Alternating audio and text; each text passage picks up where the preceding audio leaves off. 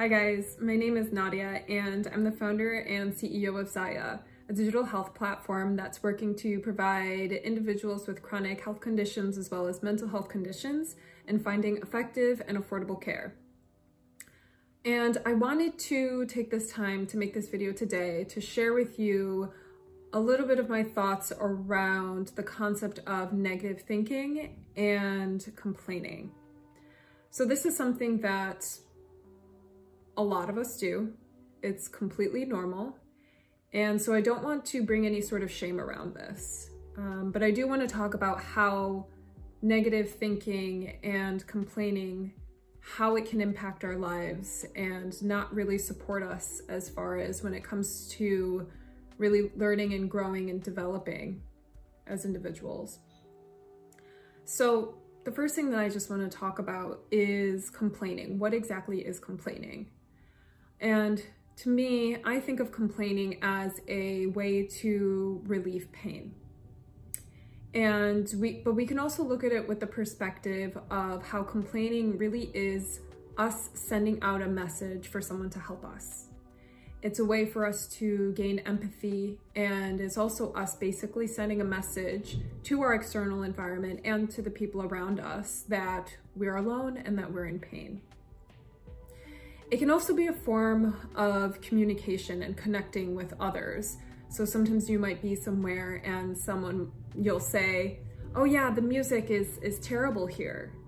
And deep down there might be this natural sort of urge that the person will agree with you. Yeah, the music is terrible in here, isn't it? You know, sometimes you go to like networking parties and that's a way that a lot of people can connect. This is just an example, networking party, whatever it is. Usually finding one topic that you can agree on is a way of bonding and connecting with others. And a lot of the times, complaining can be one of the forms that we use to connect with others. But I want to take a step back and I want to look back at our childhood and when you were a child. And as children, sometimes we cry and we scream basically as a way for an adult or our parental figure to help us satisfy our needs. And so really it's a way for us to communicate and to receive any sort of attention and care. But as we grow old, really this sort of mentality and these behavioral patterns starts to stick with us. And as an adult, it's interesting because we still cry and we're not necessarily crying just as a way to relieve emotional distress, as a lot of studies say, but it's also a signal for others to know that we're in pain. And it's also a signal for us that we would like some sort of comfort, that we'd like to be soothed. And another interesting thing is the concept of swearing. Even there have been a few studies where swearing itself has been found as a natural form of pain relief. And so really complaining is a way for us to verbalize our negative thoughts and feelings. It's almost like taking an ibuprofen as a way to help relieve our back pain. And so, but something about complaining is that it really requires us to somehow interact with our external environment. It's a form of release through some form of interaction. Either that can be verbally, like I said, if you're complaining about something, you're speaking to somebody else. So really that's kind of how I view complaining.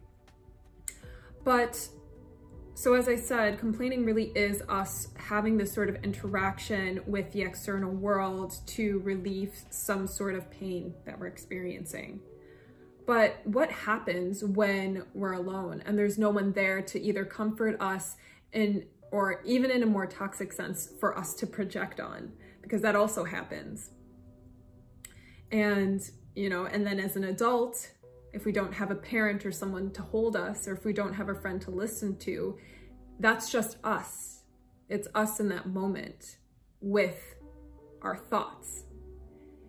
And although I believe that there is a healthy amount of complaining or venting, which helps us to alleviate tension and stress, When it becomes chronic, it starts to become an addiction. And as I said, if we don't have a way to release this sort of negative feelings or emotions that we might be experiencing, if we have no way to release that to our external environment, we start to internalize that. And this is where negative thinking starts to come in. And so when we start to internalize it, sometimes it can really catch hold of us, and it can lead us into this sort of vicious cycle where our negative thoughts become an addiction. And we can become addicted to these negative thoughts. We can become addicted to these negative thinking patterns, so much so that they start to pull us in. It starts to almost become a magnet to us. It's something that almost slowly starts to become a part of us. And eventually we start to become a part of them. And as long as we're unconscious and unaware of these thoughts, we might start to identify with these thoughts. So it can be anything like, say you have a chronic thought of, I'm lazy. And even though this can just be a thought that you have, you can really start to identify with that, and you start to almost live that. You almost start to become that. You start to believe in that. And that's kind of where your mind goes. And as long as we're unconscious and aware of these thoughts that we identify with, there's no way for us to separate ourselves from it. And so really, what's the solution in this? How do we start to separate ourselves from our thought, negative thinking patterns? Well, one way that we can start to do this is to bring awareness to our thinking patterns. We can start to welcome awareness not just to our thoughts, but also to our bodies. We can start to bring awareness to how our body is responding to that thought. And this really is more of a somatic process. So something that I notice with myself is that if I'm having some sort of negative thought, if I'm ruminating on something, if I sit there long enough, I start to feel it in my body. And my body starts responding in some sort of way where I start to feel tension, maybe in my muscles. My heart rate starts to increase. My eyes start looking around the room, and maybe even some people start to pace in some sort of way. My body temperature starts to increase, and sometimes I can feel, if it gets serious enough, I can start to feel nauseous or even get a headache. And so in a sense, that thought can start to sort of drag us, and it can keep hold of us. And sometimes it can last for up to a few minutes. It can last for a few hours and even a few days. But if we allow ourselves to start bringing awareness to it, we then become separate from it. And when we become separate from it, we're no longer a part of it. And we are no longer a part of it because now we view it as something that's separate from us. So how do we separate ourselves from our negative thoughts? So we can first start to bring awareness to our body. And I find it's easiest for me if I'm journaling or if I'm meditating. And even if you don't want to meditate, even if you don't want to journal, if that's not your thing, that's totally fine. But even if you were just to stop for 1 second and just, when you catch yourself in that negative thought, ask yourself, am I feeling comfortable? Just do a quick check-in. So if I'm feeling uncomfortable, I quickly recognize I'm feeling uncomfortable. And you can start to ask yourself why. And when you start to ask yourself why, this is when, if you don't have any awareness as to why you might be feeling a certain way, maybe why you're not getting any sort of sleep, or maybe why you're having digestive issues, because your body responds in so many ways when you start to enter into these sort of negative thinking patterns or any sort of negative mindset, your body will always respond in some sort of way. And so I find that meditating and journaling is really helpful for me in finding the root cause as to why I'm having a negative thought? Where did it come from? How did it start? I think that's a really good question that you can start to ask yourself when this happens. And typically when I start to really reflect, I start to realize that this negative thought came from something that maybe somebody said to me. Maybe it was an email or a conversation that I had. Or sometimes it can be from something in the past. Maybe I'm thinking and reflecting on something that happened maybe 10 months ago. And I noticed just that one thought, that one reflection of the past led me all the way to where I am right now, where I'm feeling miserable and completely disconnected from myself, which is what caused the sort of cycle of negative thinking.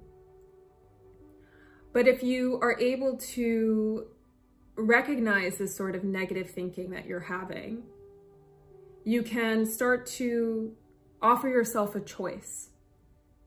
You can ask yourself, do I want to continue these thoughts? How is this thought helpful for me? How does it make me feel? Does this thought offer any benefit to my life? And how would I be without this thought? And when you ask yourself these questions, you give yourself a choice to either continue feeling the way that you're feeling, or moving on from that thought and recognizing that that thought really doesn't serve you any good. And when you're able to make that choice, when you're able to separate yourself from that thought, it no longer becomes an addiction. It no longer becomes a part of you. And once you're really able to do that, then you have control. You're able to gain more control over yourself, and you can start to realize that you're really better without it. And you can slowly begin to let that thought go. You can allow it to kind of float away. And so sometimes, if this is something, if trying to understand where a negative thought came from, or why you might be feeling a certain way in your body due to this negative thought, and you really want to connect with it, visualization meditation is really helpful for me. So something that I always do if I'm having negative thoughts, or if something just isn't sitting well in my body, I do a visualization where I imagine myself either sitting at the top of a mountain, or I'm sitting in front of the ocean at the beach. And I get out a little piece of paper and a pen, and I write down every single thing that's bothering me, every single thought that's going on in my mind.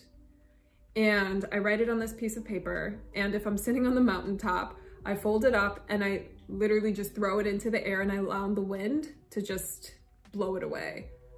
Or if I'm sitting at the ocean, I'll put it in a little bottle, like a glass bottle, and then I'll just put it into the ocean and allow the ocean and the waves to take it away. So it's really a way for you to really feel like that thought or whatever it is kind of just, you're releasing it, you're letting go of it. And, but first you're bringing awareness to it. And that's one of the most important things. And then finally, one thing that I want to talk about is, in personal development and self-development, there's always this feeling that you need to become something. You need to do something. And if you don't do it, then you're failing. And I don't want you to walk away from this video feeling like, oh no, I'm in a negative thought pattern, I'm complaining, and then like beating yourself up about it. Don't be hard on yourself. The condition of negative thinking and complaining really is just a part of being human. And it's okay, it's normal. And we're all working on ourselves.